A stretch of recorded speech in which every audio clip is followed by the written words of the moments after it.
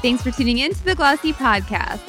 I'm your host, Jill Manoff, and today I sit down with CEO Melissa Mash and COO Deepa Gandhi, founders of the accessories brand Dagne Dover.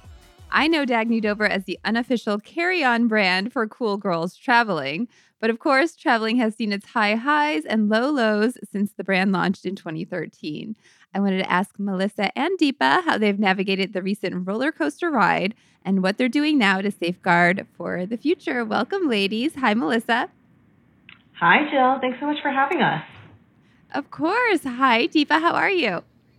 Nice. I'm doing well. Thanks for having us, Jill. Yeah. Well, you guys, you're more than carry-on bags. I just see it at the airport and I love it. But yes, tell me about, first of all, your third founder is not here, Jessy Dover. But yeah, the idea that you guys all had when you came together and said, we need to put this brand on the market. Yeah. Do you want to take that, Deepa? Yeah, happy to. It's a little bit of Mel's origination story, and then Jessy and I came in along the way. But really, I think I'll let Mel tell her story, so we'll flip the narrative a little. I'll tell you how the three of us came together, but I think the story coming from Mel is strong since a lot of it was based on personal experience. So Melissa and I have been friends since forever now, 2007, 2008.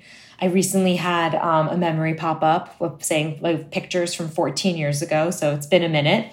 And we've been friends for a long time. And then a couple of years later, I was applying to go to business school at Wharton. And one of my friends, Melissa, was there. And I was staying with her. And when I was staying with her the night before my interview, all she wanted to do was talk to me about her handbag problems and people's handbag problems and what works and what doesn't work, because she'd worked at Coach before and knew that there was an opportunity to innovate in the industry. I was sitting there saying, hey, can you help me prep for my interview tomorrow so I can get into school first? And a year later, once I got there, she was still working on this great idea. And I'm going to let her take it from here since it was her own journey that got us to the founding of Dagne Dover. Melissa, yeah, go ahead. Sure. So I'd say growing up, I was always really into fashion, but I had a lot of bag problems, and I couldn't ever find something that really worked for me. I wanted something that could flex with the different parts of my day, something that would make sure that the water bottle that ruined a bag while I was, the one item that I splurged on when I was studying abroad in Italy in college that ruined the bag, would be able to actually hold a water bottle to stand upright, and my keys could be in there, and my laptop could be in there. And so, when I was working for Coach, I first worked for them in New York, managing brick and mortar wholesale accounts as well as helping launch its wholesale e-commerce channel. But then I moved into a store management role in London, and I was brought in to sort of lead the turnaround at its first European location. And working at the airport, working at Heathrow Terminal 5, if anyone's ever been there, it's a super posh terminal. It's British Airways exclusive terminal. There's every single long-standing European brand represented in the terminal. So there's Prada, there's Gucci, there's Dior, of course, there's Kors, there's Tumi. And then people would come into the Coach store and they'd want something different. They wanted something that could help them with their business travel. They wanted to be able to store and protect their laptops. They wanted to be able to find their passport and carry, a wallet with different currencies in it and so on. And so you sort of just heard this broken record of problems that people have with their bags. And I was like, yes, I understand you, because I've had all these problems myself. At the time, I was carrying a 6-pound bag that Coach had gifted me. It was supposed to be made for the ultimate, businesswoman, but the laptop wouldn't even fit in it. It was poking out of the sides and so on. So, I felt these problems acutely. And at the time when I was working in London, it was 2009, digitally native brands were starting to come up with Bubble Bar, and Bonobos had just recently launched. And I was very much a believer that, digitally native brands were the future in terms of minimizing the capital expenditures, right? Not needed, but used by many of the traditional brands to grow their brands. And also just expensive wholesale partners, where if you were able to sell directly to your customers, own that relationship, then you could provide even a greater value to the customer in addition to the product. So that's how Dagne Dover came to be, I'd say, in terms of the actual idea. I then went back to business school and went in actually with a different business idea, then came back to the bags being like, this is the one that's right for me to execute and that has, huge market potential, and started focus groups and surveys at that time. And Deepa, interviewing for business school was in one of my first focus groups, and of course, having us both come from the industry, we knew that we had complementary skill sets. I was also looking for another designer at the time who could round out our founding team. It was really important to us that we have all three skills represented, on the founding team. One, so that we could move quickly and move longer without maybe having to, raise money immediately, but really just test out and make sure we did have product market fit. And number two, because we felt it was so important with the designer to be on the founding team and to not only have that skin in the game, but also for our customers to be able to identify and say like, hey, this is coming from an actual person with a face who lives a very similar lifestyle to me. Something that Deepa, Jessy, and I feel very strongly about, and how we lead our company and how we've built our company, is that we didn't see us reflected in management, right? First of all, it was and continues to be a very male-dominated industry, despite, who they're selling to and who the products are made for and who actually even works at these companies, right? And so we wanted to create a place that really felt like it was made for us, and it was run with a different type of energy than maybe what we've seen in our previous experiences working in retail. Yeah, I love it. Well, tell me about this, I guess, balance of fashion and function, because you mentioned have the importance of having a designer as a founding member. I hear this a lot from brands that either they consider themselves designer-led or brands, and I've heard some smack about direct-to-consumer brands and the almost I guess alluding to like a generic quality, or it doesn't have a lot of design to it. Also, there's so much to it, because a work bag, there are only maybe 3 totes that hold a computer that people know of and go to time and time again. So tell me about that balance there and what the key to striking it. I see all these points that they're bringing up, and I think we all did, where we've either seen companies that were like very designer-led, where it's not necessarily built to be a business, right? Not built for scale, or you see them very, very commercial, right? And that's not appealing either. And to your point about what other people are saying, it becomes very marketing-driven, right? And hype-driven versus actual quality and is the product doing anything for my life besides me being excited for the 5 minutes that I'm first trying it? And so that's something that was really important to us, is we needed to have this mix. As Deepa mentioned, we have very different backgrounds. Deepa comes from Wall Street. Deepa comes from finance. She's very analytical. I come from sales, retail. I come from, a general retail background. And so us being combined on the business side, and then Jessy on the design side, it was very intentional that we wanted to make sure that we didn't kill the magic, right, with the money, and that we certainly didn't also let the magic overrun the viability of our brand that we were creating. So it's always been honestly, a really beautiful partnership and a really beautiful way that we work together and that we collaborate together. Yeah, I actually want to jump in on something additional, is like, as the Wall Street finance background person, there's a financial benefit to it. We have from day one turned a profit on almost every acquisition, if not every acquisition we have ever made, which is unique if you look at our peer group, right? And a lot of the other brands that launched almost 10 years ago. And we fundamentally believe it had to do with not just our collective skill sets and the balance that we had, but we're a product first company. And when you make great product, word of mouth happens. People want to come back to you. They want to stay loyal rather than just paying for an acquisition at any cost. And that continues to today. And it's been phenomenal to watch Jessy and her team continue to create and innovate year after year after year. Like, to your point, we started with this perfect work tote, but the business has grown like tenfold in terms of assortment beyond that. And it's turned into a lifestyle as a result. So what made a customer love us on day one because of that perfect tote that we created still has them loving us when we launch, the perfect fanny pack or the perfect baby diaper backpack, right? Things like that. And it's because we have that balance that we believe we're able to continue the magic that got us to where we are today and will continue to allow us to build and grow as we move forward. And just to that point, I think that another thing that really differentiates us between a lot of like what you're saying, like the soul not being super apparent in some of these brands that have launched digitally, is that we came from retail, and that's very different from like 2X MBAs, 2X consultant MBAs, like solving a problem. Like, there's so much more to this, and it also plays into how we finance the business and the choices that we made and how we grew the business and what types of partners we brought on and so on. So I think that you don't really see a combination that that we have on our team, in which we come from retail. There's a designer on our team. There's a nice mix between, the magic and the, let's call it financial or operational. And then also the fact that we were launched digitally, but often kind of run more like, in many ways, like a traditional retail brand, but with the efficiencies of the tech and of the modern times, I'd say. Yeah. Deepa, you mentioned profit with every acquisition. You're talking customer acquisition, yeah? Tell me about the challenge that's become, that I'm hearing from every brand right now. I heard that's the greatest challenge facing direct-to-consumer brands now, in terms of, navigating new privacy laws, all of that jazz. But talk to me about that. The cookieless world. It is quite the conversation. And it frankly is something we've been talking about for a while. Like well before it became a hot button topic early last year, we have always had this perspective that it's about our blended marketing, integrated marketing strategy. It's not about, well, these are your paid channels. If you do X, Y, or Z with, social media advertising and, CPC search and SEO and then, podcast advertising, et cetera, that you will acquire this many customers, because we've never been in the sessions game. We've always been in let's actually acquire true, loyal Dagne Dover customers.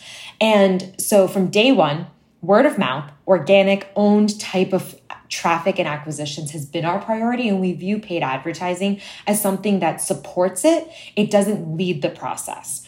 And what that means is we spend a lot of time on great product and product innovation and that roadmap.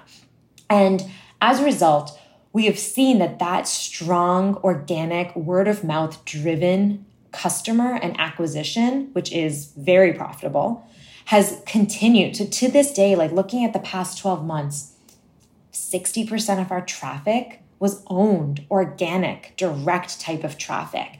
And what that means is we're able to better shoulder some of these increases in acquisition costs that you're seeing from the paid channels, because whether it's just the over saturation of social media advertising platforms or the impact that privacy laws in the cookieless world has on your ability to really hyper target an individual, what we have found is we're able to kind of walk away without having as much of an impact on our CACs, because we know how to do everything else. We know how to find that customer without only relying on Instagram as a platform, for example. Second, because we've always viewed it as this big blended mix, it's more about, well, what do we lean into more? And you will see from us for the next 12 to 24 months, we're going to be even more radical with how we think about marketing and acquiring customers. I think you recently actually wrote an article about this, was, are people using, wholesalers as a new marketing vehicle? We were doing that from basically day one. We, from the beginning, said, let's find a couple really high quality retail partners. And we view them as retail partners, not as wholesale clients for us, that have maybe the demographic that we know we already have and love, or a new demographic. And let's go to where that customer is and already shopping and acquire customers that way. So when we think about the cost of wholesale, we always viewed it as actually a version of customer acquisition, right? And what's great is we built that business model into our business model years ago. So right now, it's actually just continuing work that we have done in the past. Nordstrom is a great example of this, right? It's, expanding from a handful of stores to all of their stores, really has had a ripple effect on our business. There's a halo effect. When we went live with Equinox, it really helped expedite the growth of our 365 collection, which was, that more athleisure, athletic type of customer. They're finding, maybe that one product you had in an Equinox location, but then coming back to us and buying more. So it really is about the entire web and marketing mix and not just about paid. Yes, it's interesting. I think that I first discovered that you were at Nordstrom when I was at the New York store and running around looking for last minute Christmas gifts. And I was like, I didn't even know they were at Nordstrom. Anyway, I saw it there. But yes, where are you now? What's the breakdown in terms of your sales and what percentage are through wholesale partners? Yeah, it's a really small percentage still. It's really meant to complement what we do online digitally directly with our customers. And of course, our flagship store in New York also does as well. But really our relationships with Nordstrom or Equinox or ShopUp and so on is really just to get yet another touch point with a customer that may not be familiar with us or who may want to obviously touch and feel our products more locally to where they live. But it's awesome that we're not only in all of Nordstrom's and Equinox's U.S. stores, but also Canadian stores as well. Great. How many stores do you guys have now? Just the one in New York. That launched in the middle of COVID, which is super exciting. Oh my gosh, talk to me about this. Yes. First of all, was that the plan? Did you plan to open it even earlier than you did? And yeah, any regrets there? So the store was quite the experience. We were probably 70 to 80% built out when COVID hit. So we were gunning for, a nice spring opening, really excited. For about a year and a half prior, we had a pop-up location also down in Soho, a couple blocks away from where our permanent location now is. And we knew it really worked. We knew it was a really great way for customers to interact with the brand. We had a test drive station, which you can take products and actually fill up a bag, see what works, what doesn't work for you. And people were really, really interacting with that space at our pop-up. So we kind of turned the entire store experience into that. And we were really excited, but we took a pause. And then once we were able to pick back up, we went full force ahead with opening the store.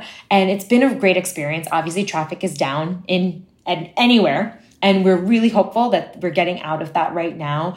But what was really exciting about the store and building out our first flagship permanent location was we were really able to embody and manifest our brand and actually also put forward some things that were really important to us. So beyond, just showcasing our great product, having, versions of our test drive station, a good amount of the materials we used in the store, from our flooring to a good portion of all of the shelving, is made out of recycled materials. Like the flooring is made out of recycled rubber.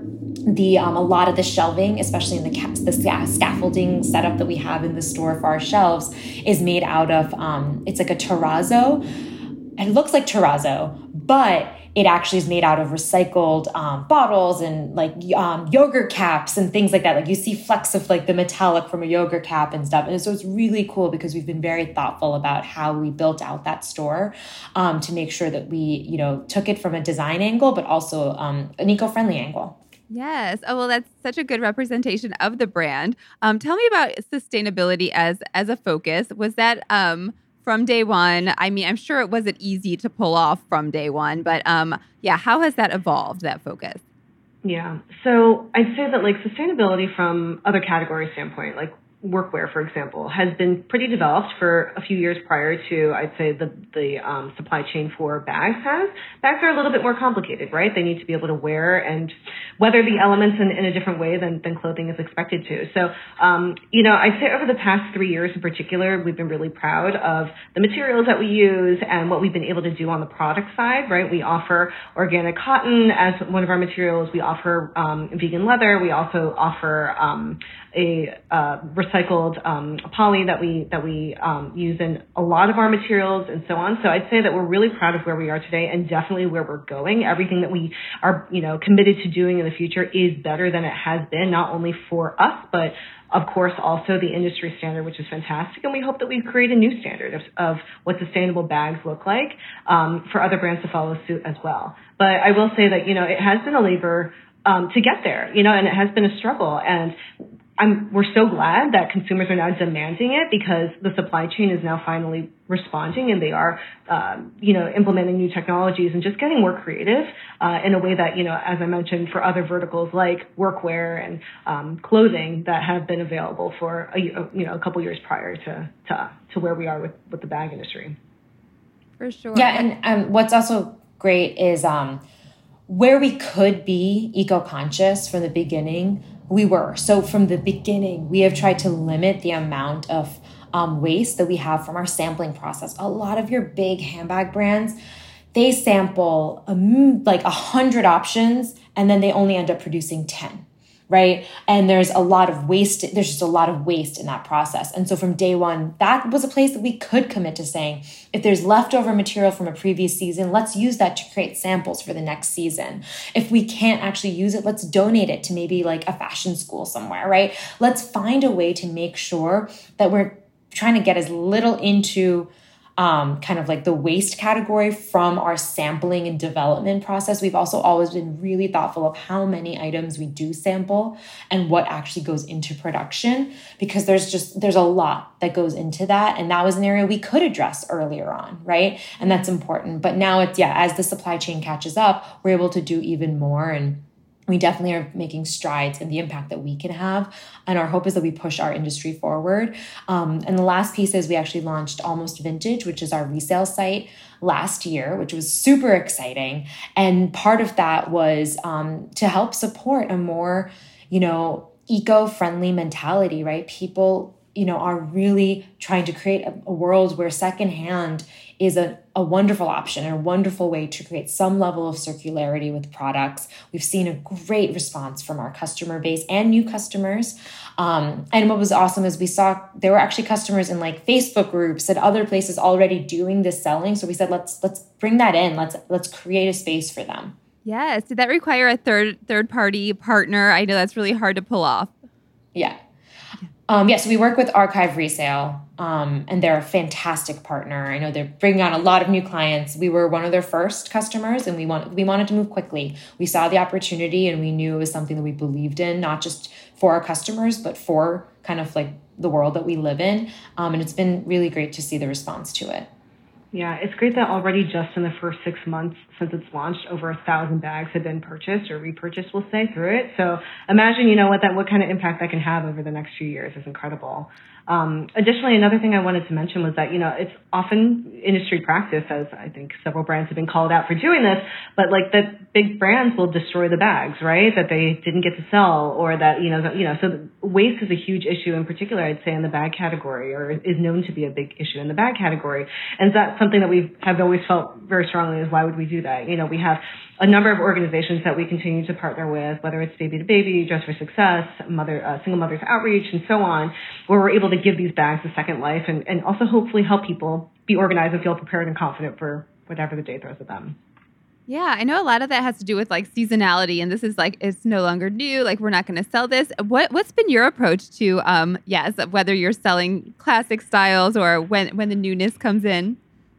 Yeah, that's kind of reflected in our assortment that you see on our website. Most of our styles are evergreen. 80% of what we sell, 80% of what you see on the website are styles that last years and years.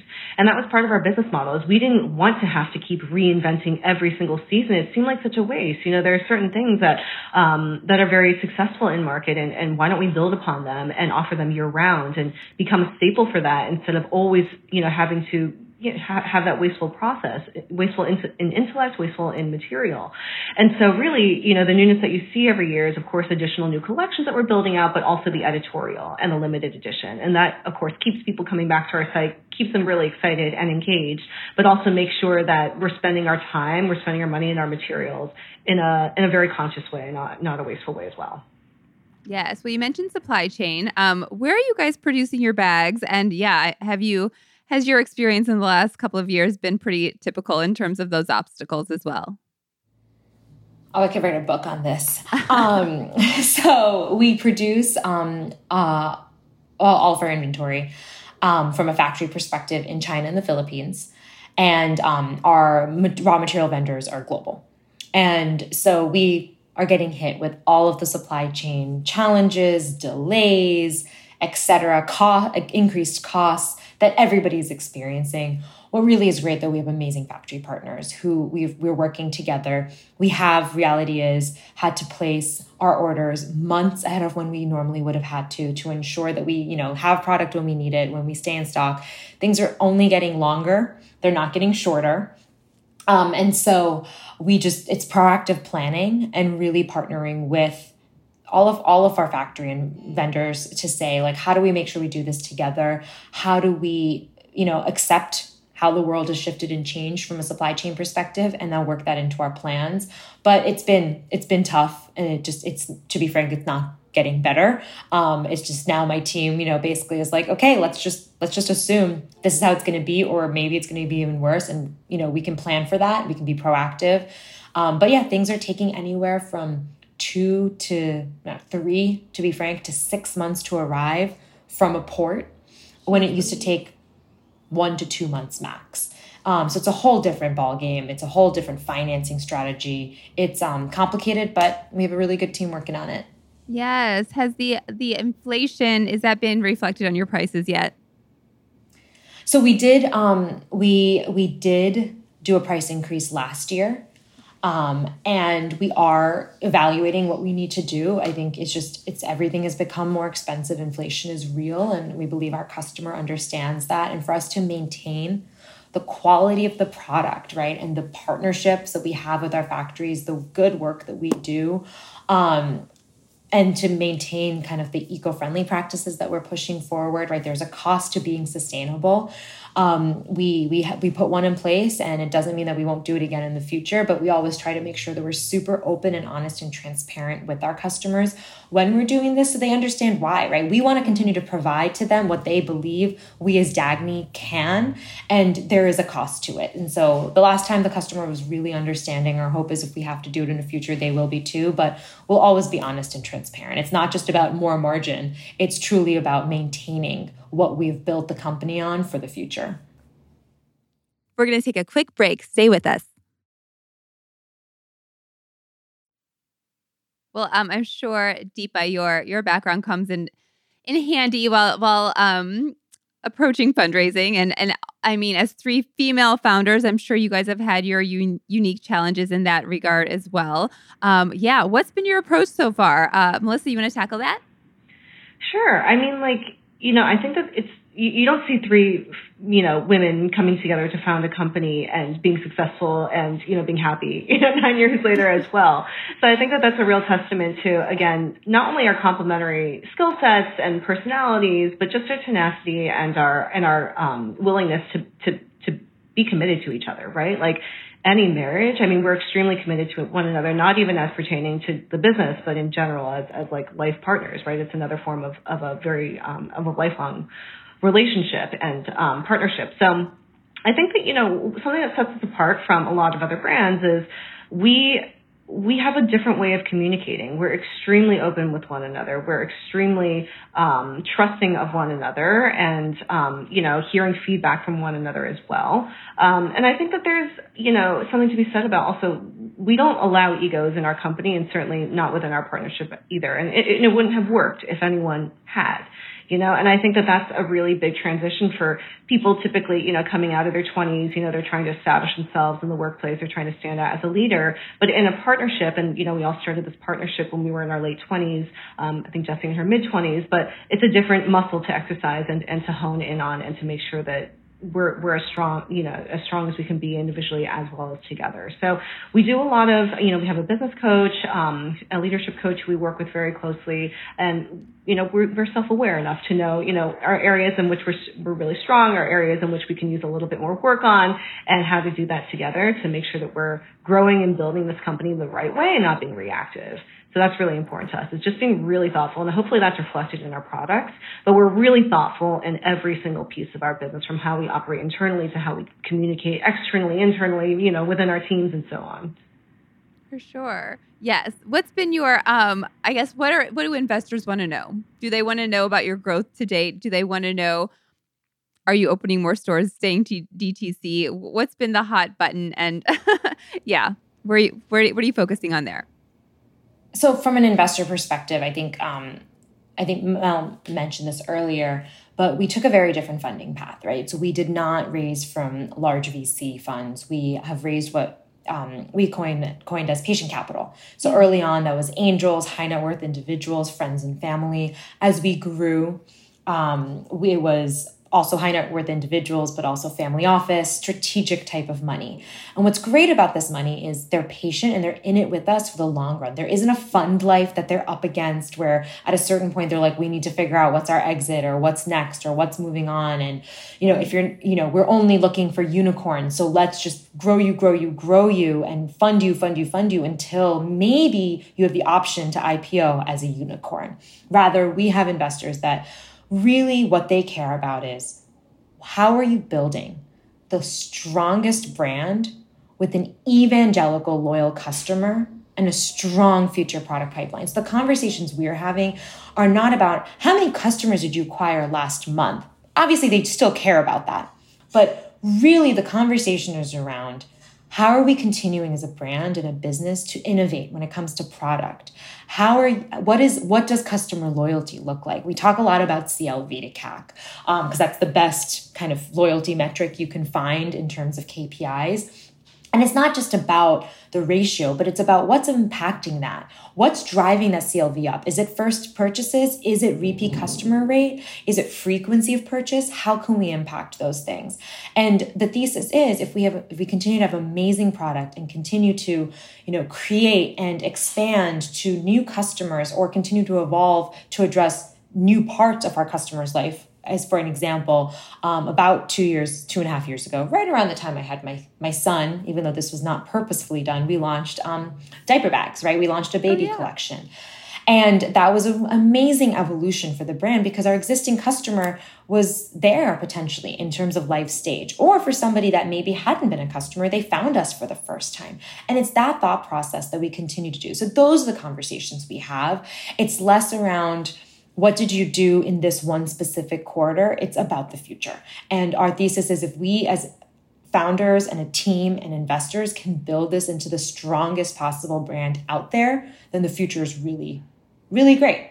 Yes, having that built-in community, I've heard time and time again, so important going into the last 2 years. What can you tell me about fueling that community, how you're connecting with them, engaging with them? What's working? So we have fully developed our customer loyalty program in the past year and a half or so. And it's been amazing. This cohort of people, which we knew existed, we've seen in different, show up in different platforms, not necessarily on our own site. And we knew that there was definitely an appetite to be able to engage with them further and, hopefully drive sales and loyalty as well. And that program has been, honestly, I'd say a best-in-class program that a lot of other companies look to us now to set a new standard. It's been really amazing to see also how to continue to re-engage those customers to continue to drive CLV and what other services, whether through the tech or incentives we can provide in order to continue to build that relationship with them. Additionally, as Deepa mentioned, the archive resale program that we launched with that we call Almost Vintage. That was just another amazing way because 50% of the people who sell on the site are loyal customers who want to clear space in their closet, want to get more Dagne, but also want to feel good about doing it and don't want our products to land in a landfill. And so that's been another amazing way for them to feel good about handing it off to someone else who's really been coveting some limited edition style and be able to make a little bit money back from it as well. So people do choose to, get the credit to use on our site more so than to just take the cash. Yes. Well, you guys have grown in a huge way since the 3 founders. Tell me about the size of the company and maybe some significant hires recently. Sure. We're 27 people. We're 27. So I think we look quite big. We're as in many ways we built the business so that it doesn't require 50 new hires every year, but really just a handful. And that is reflected in, as we mentioned, the product assortment and the evergreen nature of it, and how we do our design process as well. And then some key hires for this year. Deepa, do you want to go into those? Yeah. So I think we've really been building out our digital and marketing teams.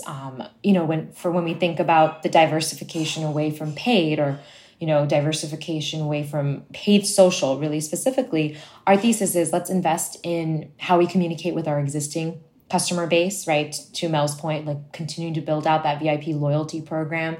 How do we continue to create great content. One thing that the Dagne team has been very successful with is growing rapidly on new social platforms. So years ago, we grew on Instagram. Now it feels like ages ago. When actually advertising first went live, we moved quickly on it and we had this amazing content that was very organic to your feed. And we saw amazing returns on it. Actually, like back in 2017, Instagram did a case study on us saying they're seeing 13 times like ROI on ad spend because we were quick to move on it. This is when Instagram was a very efficient channel. But also we believe it was because of the organic, authentic nature of the content that we resonated, right? And so how do we feel more of that? In the past year, we've seen a very similar success rate on on TikTok. Yeah. And we've grown. We have, almost 150,000 followers. And that's kind of been very quick, rapid growth. And a lot of comparable brands are still trying to figure out their TikTok strategy. And we've been there. And so what do we need to fuel that channel? We need more content. So lots of content creators, lots of digital creators. And we're building out our ops team, where we need to scale. And you need to kind of have the power there. And then also continuing to fund product innovation. So our PD and design teams, they're growing rapidly because product is still always number one for us. Yes. Is she shopping on the platform on Instagram while she's there? Not necessarily. Yeah. I think, the attribution, you hear this from a lot of people, right? Like, I think everybody's like, do people actually use the shops? And our takeaway has been no. They find us. They definitely still discover us, whether it's through somebody they follow or an ad or, a giveaway that we did with another brand, right? Like there's so many different ways to discover a new brand on Instagram, but they still come to the site to shop. Yes. Anything unique about what's working on TikTok and that Instagram, influencer content? What are they doing? What's resonating? Oh my God. Creators on TikTok are awesome. We love them. Like they have huge personalities, right? And they're honest. It's raw. It's authentic, right? It's a different way of creating. And it's been great for us. I think the awesome part about Dagne products is they showcase really well, right? There's a storytelling. There's let me show you how I packed up my bag. I think our favorite is like Anna Sitar, who has millions of followers now. But when she was like early on, we sent her our Vita tote and it just launched. And she did this awesome video of like, how is she packing her bag to go to a friend's pool? And it got millions of views. And, we've built this great relationship with her, which is how we kind of approach all of influencer marketing. We always love to build the relationship first and then see, well, how can we do more with you, right? Like, how can we continue to, make sure that you're a true ambassador of our brand? And she's a perfect example, but there's so many that just like have gotten the bag and been like, this is the best thing ever. And now let me show you why. And it just resonates so well on the platform. Yes. Is it a move from maybe fashion-focused influencers on Instagram to maybe, comedians, athletes, like the variety on TikTok? Yeah, the variety is great. Like it's so much more about the personality. Yeah. Than necessarily I have, worked in this industry for X amount of years and now I've started, a blog or started an account. It's just, and it's real. I think at the end of the day, and I think people see themselves in these creators and that's why they respond to them and they follow them. For sure. Well, tell me about growth and maybe category expansion. I don't know if it's as difficult to navigate as I would think, but your bags are so recognizable without like a big old logo. It's kind of a tonal little stamp there. And I kind of know it as being this kind of, I don't know what you call it. I call it like a scuba kind of material. In terms of category expansion, is it about material? Is it about, like type of bag? How do you grow? I think that's exactly it, Jill. It's everything, right? There's so many ways to get in front of the customer and to create something that is like they need to have it, right? Whether it's solving an actual problem in their life, whether it's a new, fun performance material that they have to get through their day. I think what's really important is that we are always meeting the customer where they are in their life and serving their needs at that time. So, for example, while we started with work bags, we very quickly, went into more lifestyle bags with gym bags and travel bags. much to your point, the neoprene, being such a versatile material, being easy to hand wash, being easy to flex between the different occasions in your life. And then of course moving into baby and just that being, a rocket ship of success for us and continues to be so much opportunity, and it's still such a limited assortment, right? And so, there's so many different categories in the bag category that we can continue to build on. But I think that what's important is, again, meeting our customers where they are. Thank goodness the supply chain has caught up and has been able to help us produce, recycled materials that are recycled and that are innovative and really cool and technical. So we're really proud of, again, the material differentiation that we're able to provide in the market for everything going forward, right? Regardless of whatever new verticals we go into. So it is a matter of material, a function of the problem that we're solving, as well as life stage. We've addressed baby, but there are certainly other stages of life that we know that people have needs for and that we could address as well. For sure. Well, what are your specific goals for 2022? I think number one is to continue to really expand our product line in a meaningful way and continue to not just acquire new customers, but to provide something to our existing customers that's cool, new, different, more eco-friendly. The second one is really, really focusing on how do we continue to be and build and grow as a conscious brand. A lot of great things have happened in the past couple of years where we have increased our give back, right? Increased how we think about our impact on the world we live in. And this year you'll see even more of that coming from us. And then the last is, it's related to everything we're talking about on the marketing side, but it's like, how do we continue to drive and push those owned organic sessions to the site, right? And really think about site experience and customer experience and product education so that, we can focus on things like CRO rather than CAC. Yeah. And really, really just, continue to own what has gotten us here, right? We've always had a great, strong evangelical customer. Let's continue to foster that customer. Mel, am I missing anything? I think the one other thing is that, we've always partnered with micro influencers, and we don't ever do any sort of huge paid influencer campaigns. That's not us. It's not why people come to us. And so we're going much more deeply into the creator world and the micro-influencer world and making sure that we're getting in front of some creators who we maybe haven't, or we haven't have the bandwidth to, form those relationships and investing in that. It's yet, as Deepa mentioned, all the different ways in which we're looking at customer acquisition going forward. It's certainly not just about the digital, but it's about the retail partnerships. It's about strategic gifting. It's about, other ways in which we're getting eyeballs on our brand. So that's a major area for us in addition to the content creation that Deepa mentioned, we are, going a little bit more heavily into. Yes, with so many of your sales happening online, I was just thinking of what's happening in store and the opportunity to kind of pack a bag and see how everything fits and have that, experience and testing, trial and error type of an experience. Are you able to replicate that online in any way, or what's been, I guess, adjusted to the online experience since everyone's gone there? So actually at the beginning of COVID, before we opened the store, we started doing virtual styling sessions so people could call and Zoom in, right, when they weren't going to our store or their local Nordstrom or something like that. And while that's evolved over the time, honestly, I have to shout out our backpack. They're our customer experience team, and they're phenomenal. They will do anything from tell you where your order is to sit there and talk you through every product or, and try to really help you figure that out. And we found that personal connection for that person who's really trying to figure it out makes a huge difference. And, we have a very flexible, we have a good return policy so people can test and try different things out.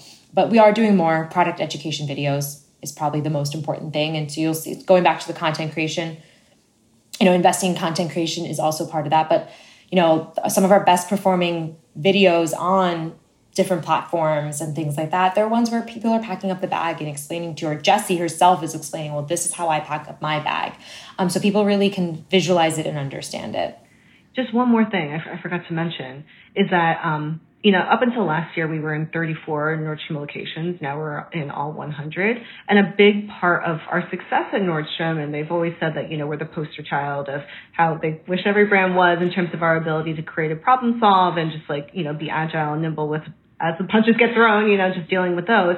But another piece of why we've been so successful in Nordstrom has been the very hands-on approach that we've had in training their associates and investing in them. We went to every single location and did trainings with them directly myself, and being able to also provide all the different digital methods to train them as well for if they didn't make the info session, or if they want to pull it up and review it, and giving them all of the product knowledge decks so that they can have that at their reach when they're discussing these items with customers as well. So giving them the tools to do a great job is really important, and you'll see a lot more of that going forward. Now that we're coming out, hopefully, of COVID, we're able to do that a bit more and get in person and invest in the associates that we have across the country as well.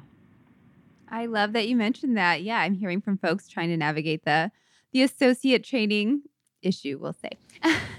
Yeah, Mel's phenomenal at it. I have to shout. She and Maria on our team, they do a phenomenal job.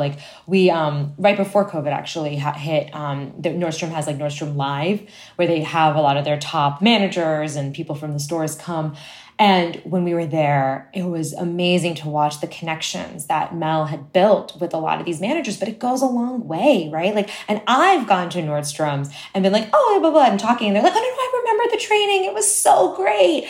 And it's just that it goes back to people, right? I think at Dagne, we believe in humans. We believe in people. And having a founder, or Maria, who's the other person on our team who does these trainings, who started with us as an intern way back when and has stayed with us. So she was one of our first employees. Having people who really know and love and believe in the brand to speak to and train these associates, it's amazing how that investment shows such a great return, because they remember those. I love it. Every time I go to Nordstrom, somebody remembers Mel. And I'm always yes. And great. I think that really speaks to exactly how we operate as a company. As I mentioned, everything we do has a lot of thoughtfulness built into it, but it's also, as Deepa just mentioned, the importance of relationships, right? From who we've chosen to be our investors to who we've chosen to hire. These are not people who came in with the perfect resume. These are people who came in super capable and super, adaptable, but we brought them in and had them wear a ton of hats, and now they're superstars within our company, right? So it's everything that we do is very relationship heavy, and the same thing with the associates. I think that a lot of brands can often feel like other retailers' associates are a burden. And that is not at all the case. They are a strong tool. If you invest in them, if you give them attention like anyone, like any other employee, your children, a partner, whoever it is in your life, if you invest in them, they will do amazing work for you, and they will respect you, and they will tell your story and create that word of mouth that we all crave, right? So, and that connection with customers that we all crave to have too. So they're really an amazing tool to leverage. I love that. That's a great note to end on. Lesson learned here. Write it down, take notes. Anyway, thank you, ladies. This was so great. Thanks for being here. Thank you so much, Jill. Yeah, thanks for having us. That's all for this episode. Our theme music is by Otis McDonald. If you liked this episode, be sure to share it with someone else you think would. Thanks for listening to the Glossy Podcast.